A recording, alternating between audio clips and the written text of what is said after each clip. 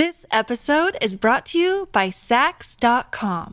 At Sax.com, it's easy to find your new vibe. Dive into the Western trend with gold cowboy boots from Stott, or go full 90s throwback with platforms from Prada. You can shop for everything on your agenda, whether it's a breezy Zimmermann dress for a garden party or a bright Chloe blazer for brunch. Find inspiration for your new vibe every day at Sax.com.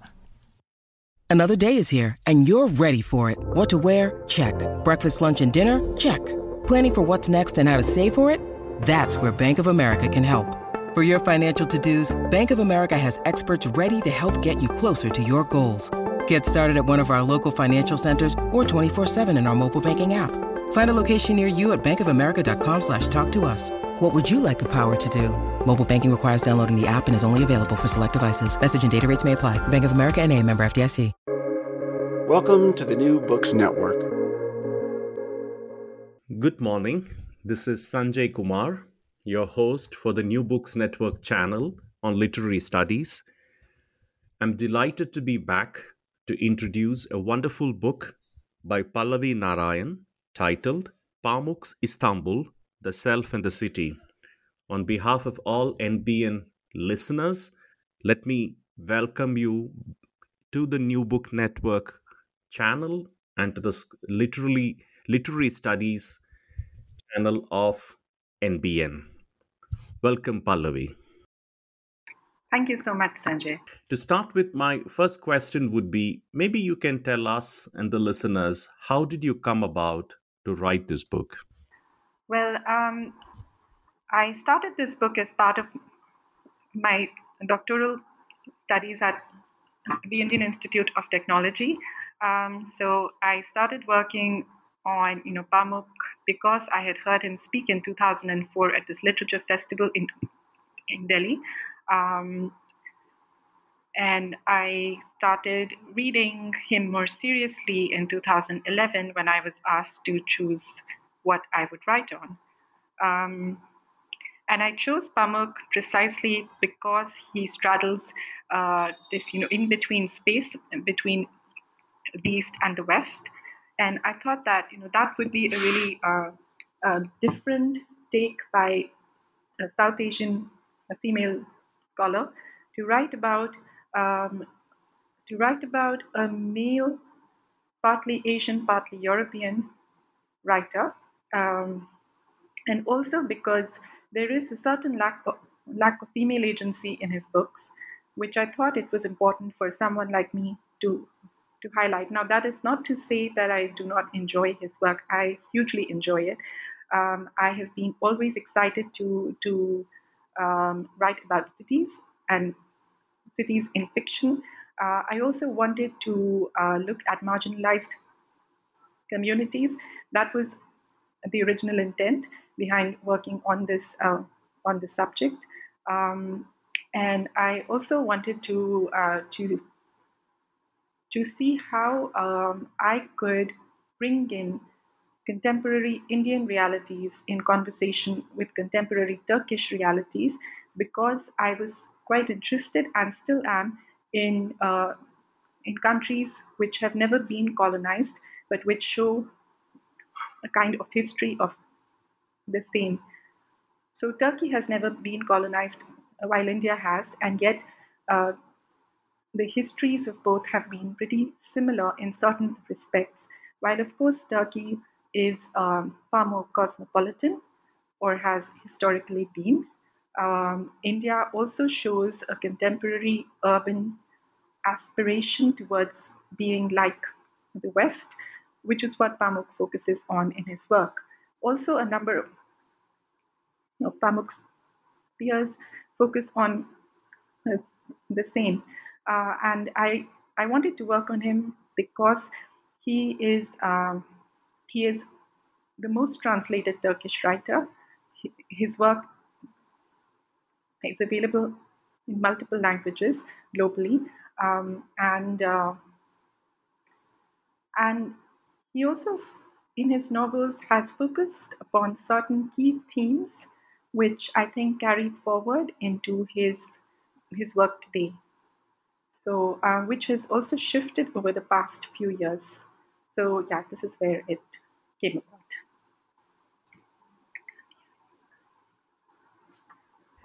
Thank you. That's a fascinating journey into the book. One of the things that I think struck me was the structure of the book. And I thought you have a very interesting opening chapter titled Imagining Pamuk's Istanbul, which I thought kind of lays the ground for what the book is all about. But maybe I'll ask you to perhaps unpack for our listeners and the prospective readers of your book why the title Imagining Pamuk's Istanbul. That's a really great question, Sanjay. And I don't think anybody's ever asked me that before. In all these, multiple talks I have given on this book, um, this has never actually come about. So I chose to title the opening chapter thus because because after all, Orhan Pamuk has imagined different Istanbuls into all of his novels, and each novel, while it also as I had mentioned before, while each novel focuses on some key themes, um, each is also based in different times. So you have My Name is Red, for example, which is based in the 16th century, while you have his museum book, which is based in a decade of the 1980s, um, which is really quite different and quite exciting.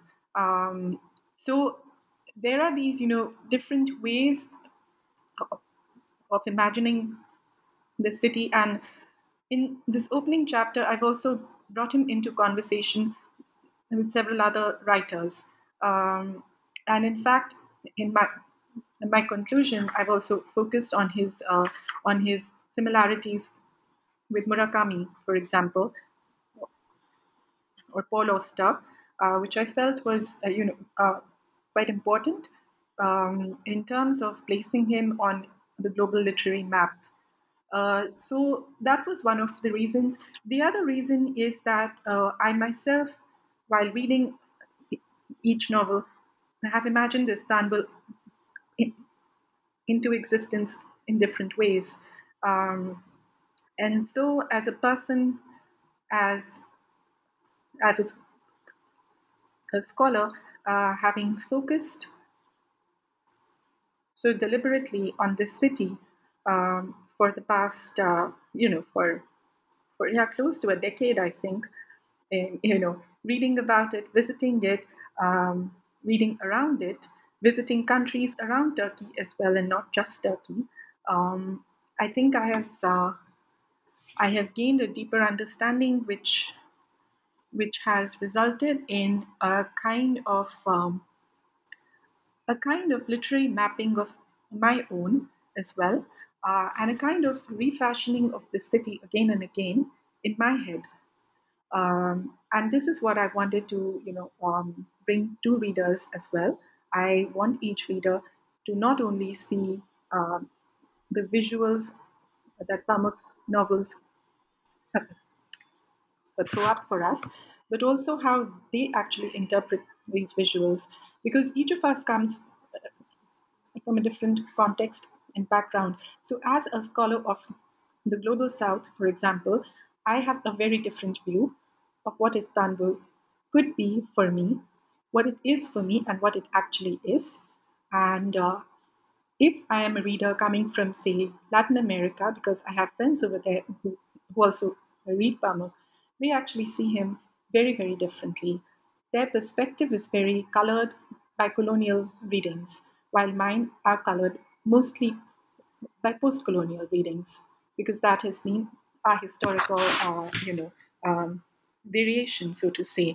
And also, in scholars coming from North America or from Europe, it would be a very different experience again, because they are coming with, different interpretations of what uh, the city has meant, what it actually means today, and where its future is going.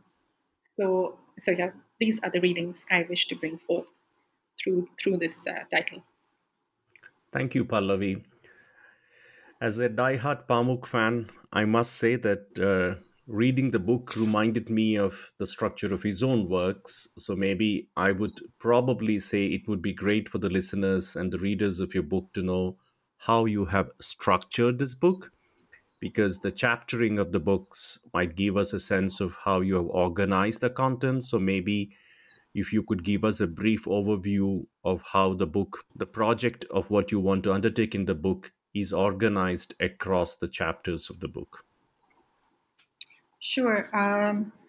The book is organized into 7 chapters, including the introduction.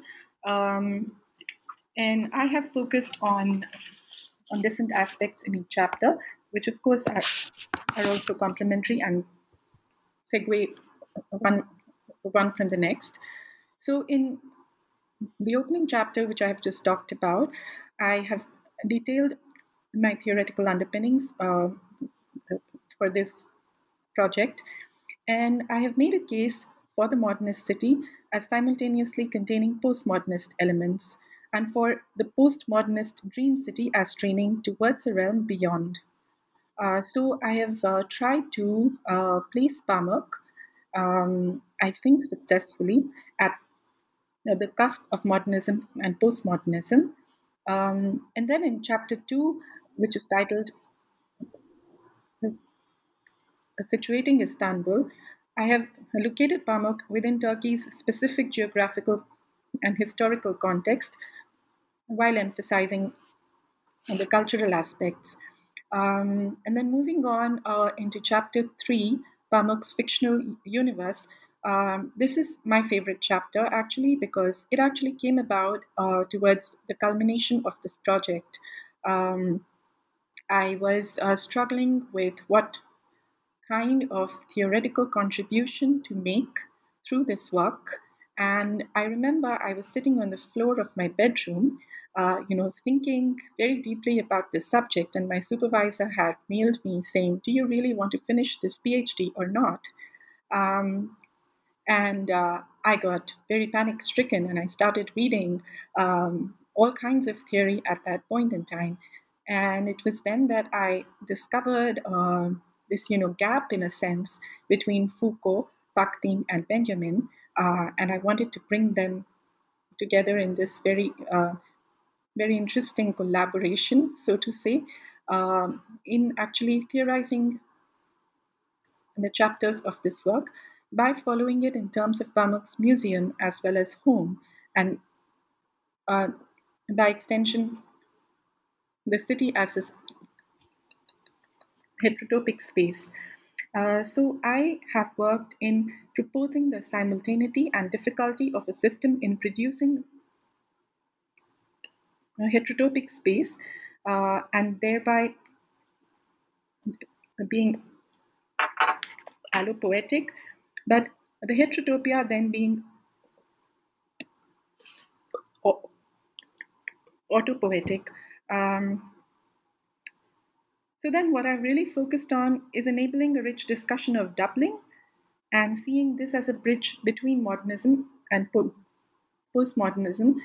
And I have worked on conceptions of the self and the other. So, in terms of Baudrillard's simulacra, which transforms the notion of the self entirely.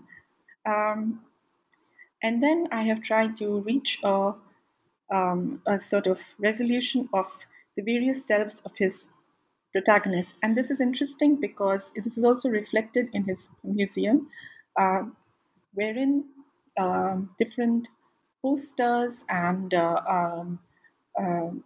literary maps which he has constructed actually refer different protagonists. So while his museum refers to his um, museum book's protagonist Kemal, Kemal also encounters other protagonists from his novels, particularly the Black Book, for example, Ghalib there.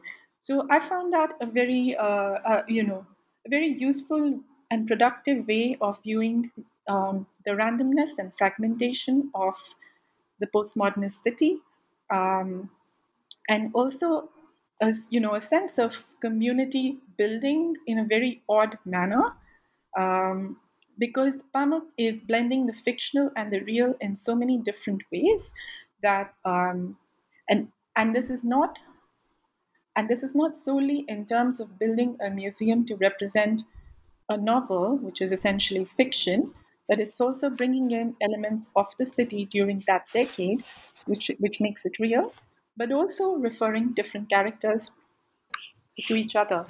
Um, Anyhow, moving on, in chapter 4, which is titled Moving Through the Neighborhood, I have uh, I have looked at the narratives that surround and constitute the city, um, and Pamuk works within them even as he challenges and displaces them. So here I have looked at the figure of the flaneur, and also the coffee house and the hotel as a kind of as kinds of homes, but also not homes. Um, and then in chapter 5, flaneur in the city museum, um, I have focused on how the flaneur walks through the city and how he interacts with the museum. So I'm here examining the overlaps between the museum and the city and how their spaces modify social behavior. Um, and here in these spaces, the flaneur also seeks a meaning, a purpose, a discourse as if within a dream. So here I've tried to look at the hallucinatory city, bringing in Freud as well. I've also looked at the deluded planners, and I've seen the merging of text and city in Pamuk's museum. I've also brought in the categories of the literary flaneur and the mobile flaneur, um, which kind of fits Pamuk within this modernizing narrative. Um, and then in chapter 6, Dreaming Objects in the Museum of Innocence, um, I, I have looked at how the flaneur returns home from his excursions through the city.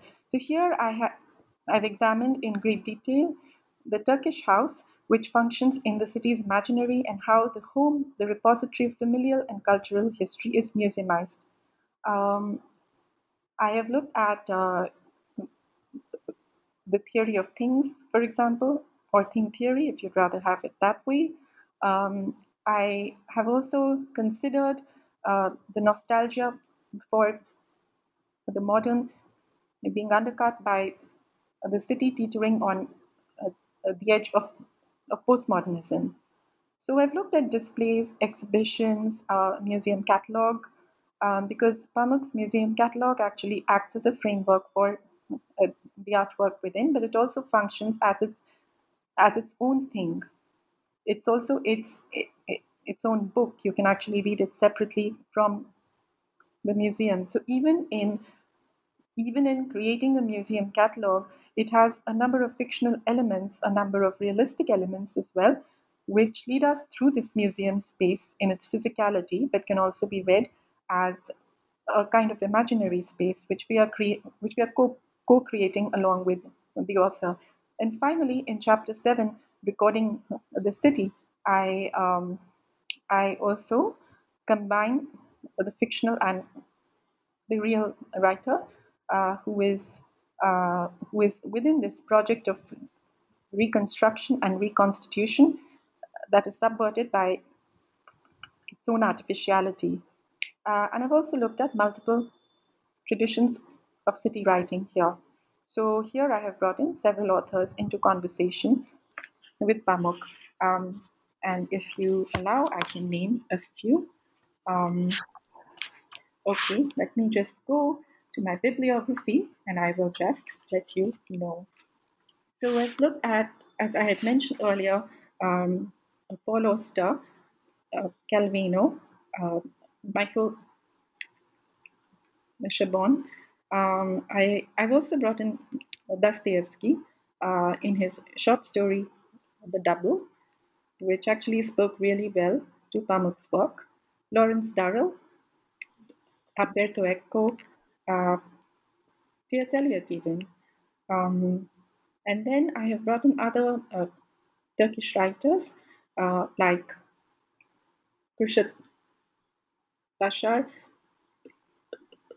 Elif Shafak, and also writers writing about Istanbul, like Barbara Nadel and Ahmet Umid's crime series.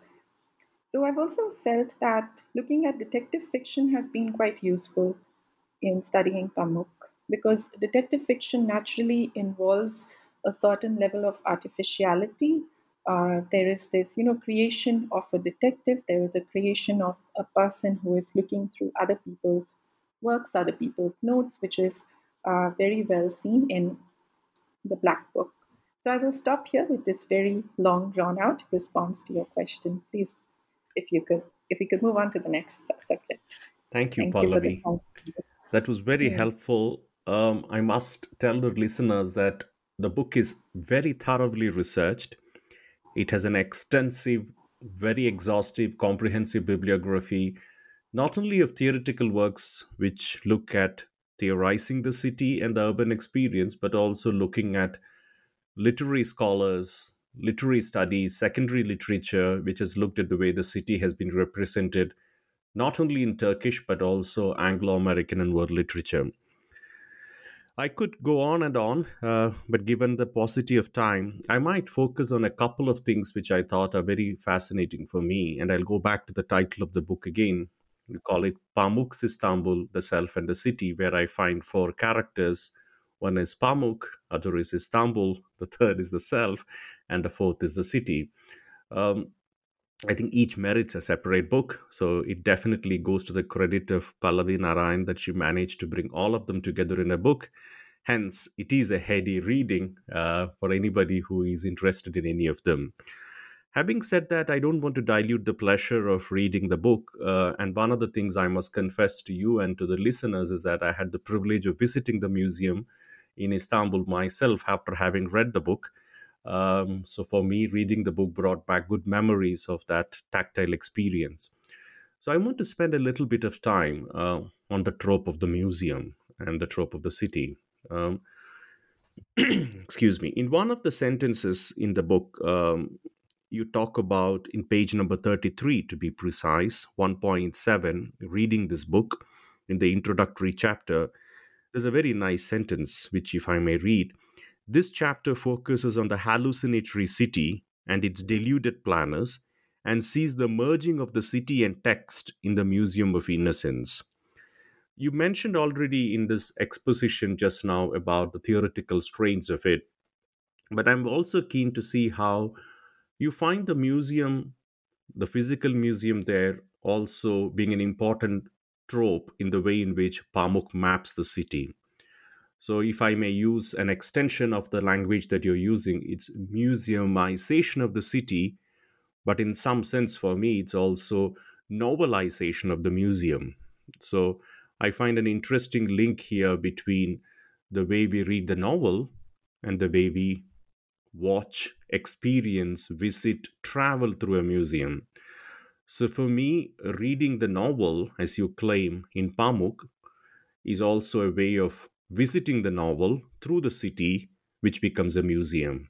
So I really like the way in which you connect the flaneur, the museum, the city, and the novel. And to put the final point on what I'm trying to say here is, I find this all very well weaved into your description of the city of Istanbul and its historical setting, which you just mentioned earlier, as finding its very interesting manifestation in the home.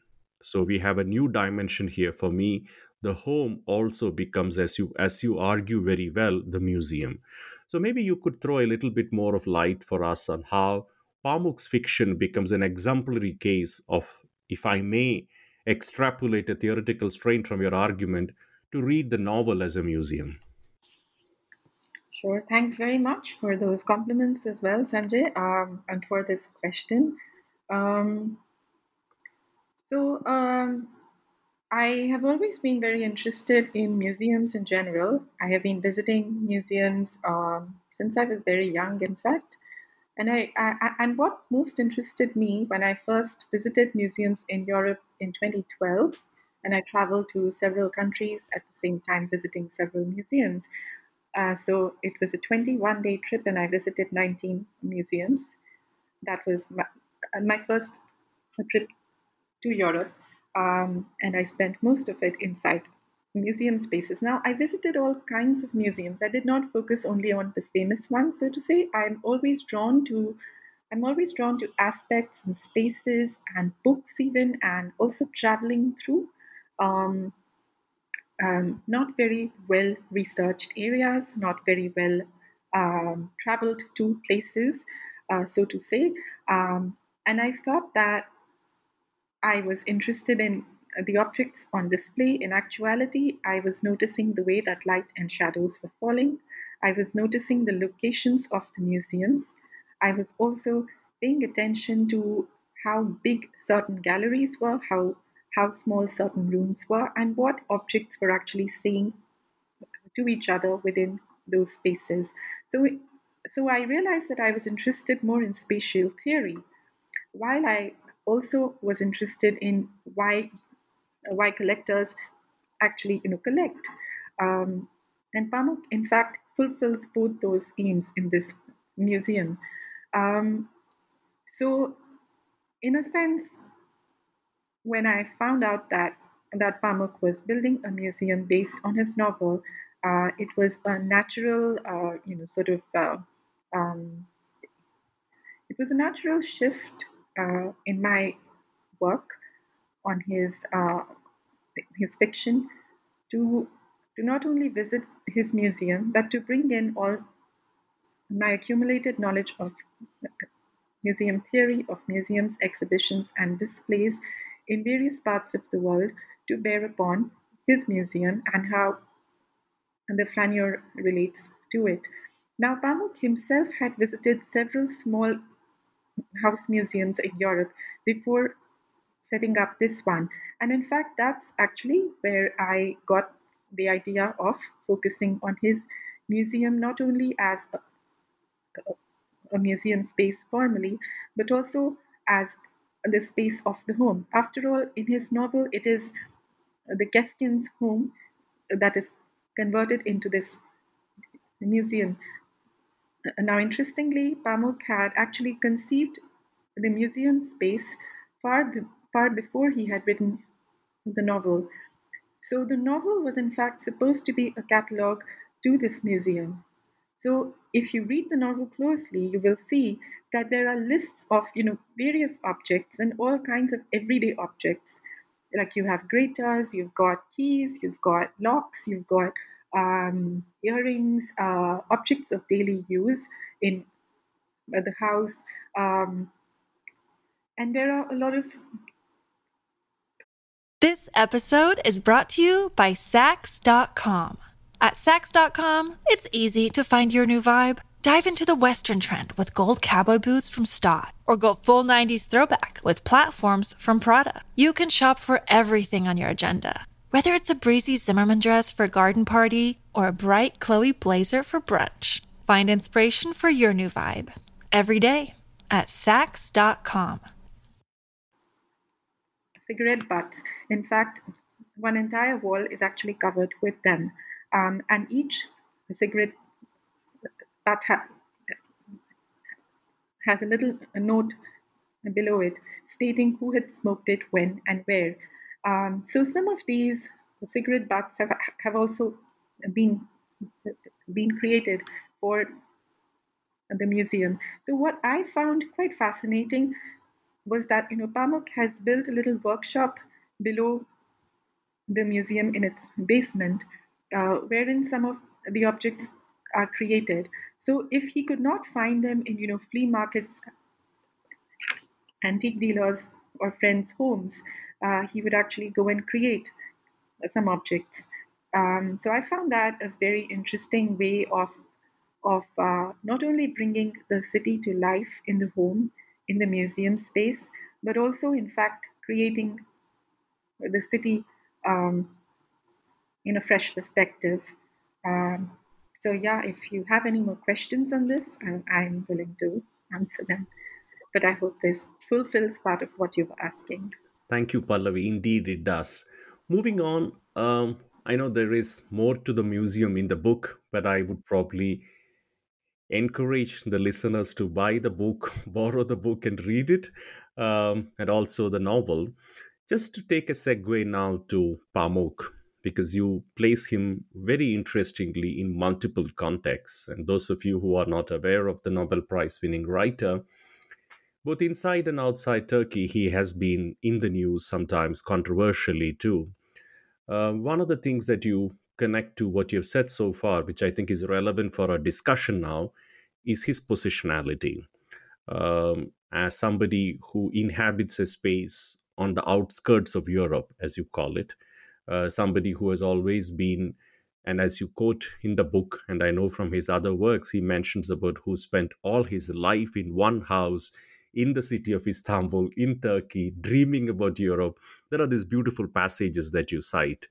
Um, because I'm positioned myself in Europe for the last 15 years, and I find it fascinating being an Indian, how do you find Pamuk's fiction also a fiction about somebody looking at spaces beyond the question of urban rural, but also as the question of, imagining and reimagining Europe? So for me, this is interesting in 2023 when we read Orhan Pamuk, and I'll have a connected question to you. It's also about translation. I don't know how much the listeners know about Pallavi, but she has been in the publishing industry. She has drawn on her experience there, and there's a fantastic interview with Maureen Freely she has attached in the appendix of this book, which makes it even more valuable. So, maybe as an answer to this question, you might also like to draw on your own experiences as somebody who has worked in the publishing industry about translations and how working with the translators, if I may say so, has been for me one of another interesting insights of reading your book. Yeah, thanks very much for those questions. May I please request you to let me know what was the first one? So that Sure. The first one was more in terms of how do you think the positionality of Pamuk being in Turkey, as you call it, as a border between Europe but not being inside it, influences the other theorizing that you do, especially the trope of the flaneur, which is again a European trope. Also, this idea of the museum, which I also find to be very European in nature. But as you say, on the other hand, he's constantly negotiating Turkish troubled past, as you mention in the book, the tryst with secularization through Kemal Ataturk, but also in general, all his fiction, most of his fiction does have the historical, political, social landscape of Turkey as a subtext, if I may say so. So, what do you think is interesting about reading Pamuk if you're interested in urban fiction about this question of Europe and the world? yeah, thank you very much again for repeating that in a slightly more elaborate manner because it makes it a little clearer for me to also respond to. Um, I find Pamuk to be very, very relevant at this moment, and I find him to be particularly exciting given that Turkey is not, in fact, aspiring to be like Europe anymore. Um, I wonder if that changes Pamuk's position himself as a writer. I have met him a couple of times, and he has also read this book. So that makes it really very. I mean, it's been a great honor to have him read this. Two of his translators have also read this: Erda Goknar and Maureen Freely, both of whom have contributed in seminal ways to this work as well. Um, I find that given that Turkey has never been colonized, but it has displayed a kind of contentious history of the same. There has been a certain kind of looking towards the West, this westward aspiration, this rush towards modernization in terms of bringing in the European architects to redesign the city. However, as is typical of once colonized or not really colonized but displaying colonization traces countries, um, and a lot of this is hyphenated. So I hope you can see those hyphens in your minds. I mean, listeners, as well as you, of course, Sanjay. Um, uh, I think it's really significant to think of Turkey today as a kind of emerging global power, which is showing a very odd face, which I think Pamuk is trying to, um, which is I think Pamuk is trying to address in his recent work, which deals with migrants or with migration, which I have not really focused on in my book. Um, but he has actually now turned his focus on marginalized, marginalized communities within Istanbul, communities which are which are building on the city and actually the urban core is it's pushed further and further in terms of building shanties, in terms of our village brothers coming in from various areas of Turkey. um, I think it kind of speaks to a more fundamentalist viewpoint, if I may, which I think is reflected in general politics, not only in Turkey, but also in a few other countries in the world, including India at this point.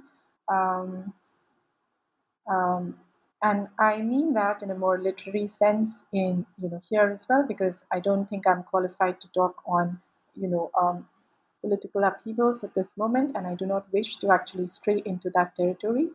I wish to focus particularly on literary uh, literary representations of the city at this point in time.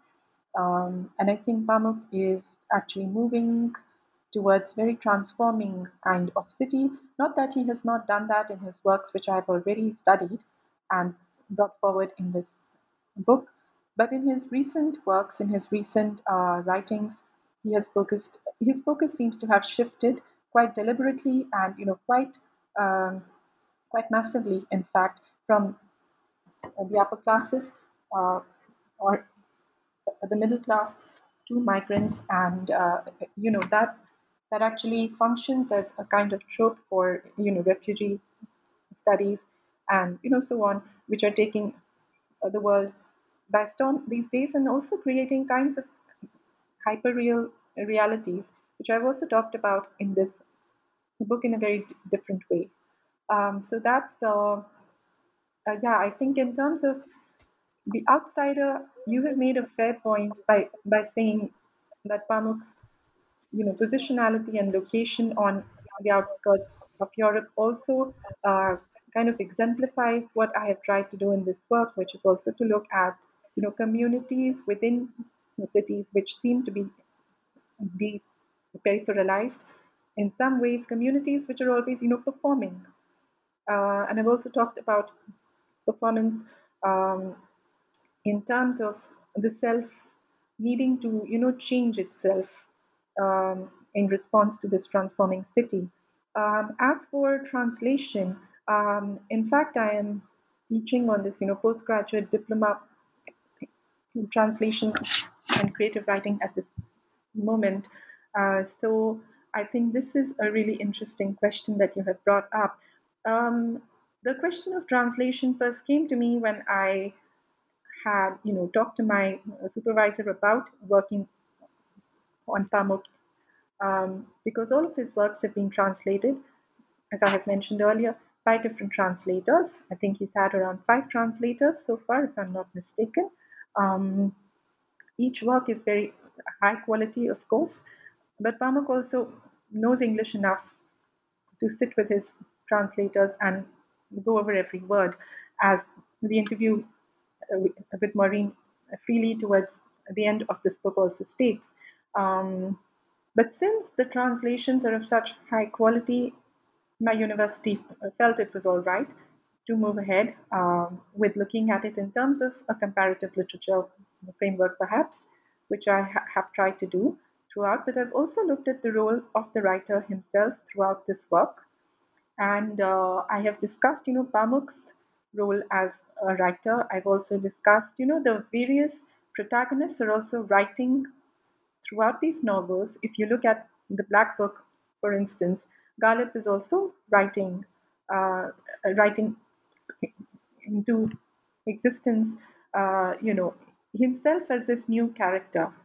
Um, he's also taking over somebody else's character entirely, and he is refashioning himself, which has been, something that I've been, quite fascinated by generally throughout Pamuk's work, and also in terms of, the city fiction in general, in terms of how the individuals need to refashion themselves out of necessity within cities, and also with regard to Pamuk's work on migrants or migrant labor, one could also see that happening at the same time.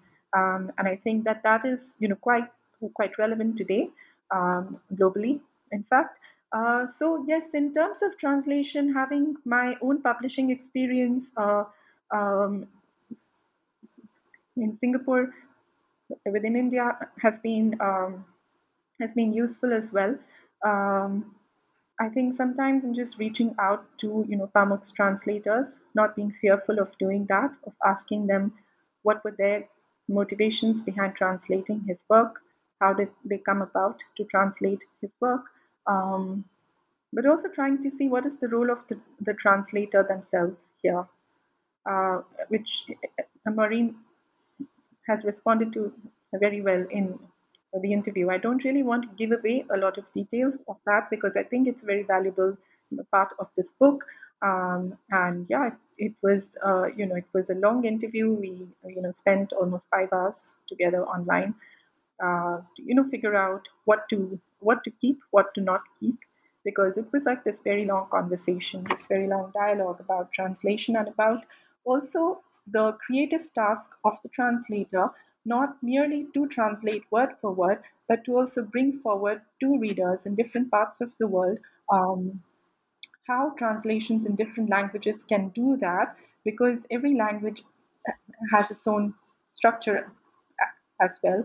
And since Pamuk speaks to this multilingual audience, um, I also assume that translations which are in other languages may be done quite differently. Uh, so so yeah, it would. I think a future work, perhaps, of a person, of a scholar who knows maybe 3 or 4 languages and would like to read Pamuk in all those languages and perhaps do a comparative analysis of how Pamuk's translation has been done in each language. That could be quite useful in this field of Pamuk studies in general. Thank you very much, Pallavi. That's a very exhaustive, comprehensive response to my question. And I agree with you that there is much more in the book than what we have both asked and shared. I'll probably take my final take on this discussion and interview by perhaps referring to one sentence which I really thought kind of explains to the reader, where you say in the introduction, the conceptual objectives of this book are twofold. One is to show how Pamuk reshapes the way his fiction is understood through the work his fiction does. It investigates not only the loss of meaning, but the repetition of meaning until meaning itself becomes duplicitous. Unquote. This is from page 17. I think you really capture one of the important charms of reading Pamuk, and also as a literary scholar, how you look at it.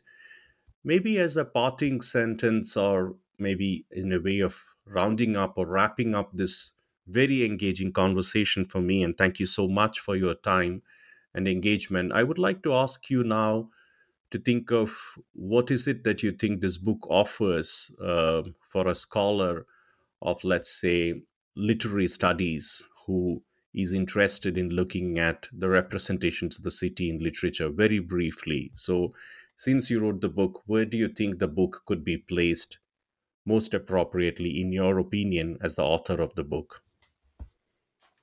Well, certainly for scholars looking at modernism, post-structuralism, and for modernist and postmodernist representations of the city, it would be a useful addition.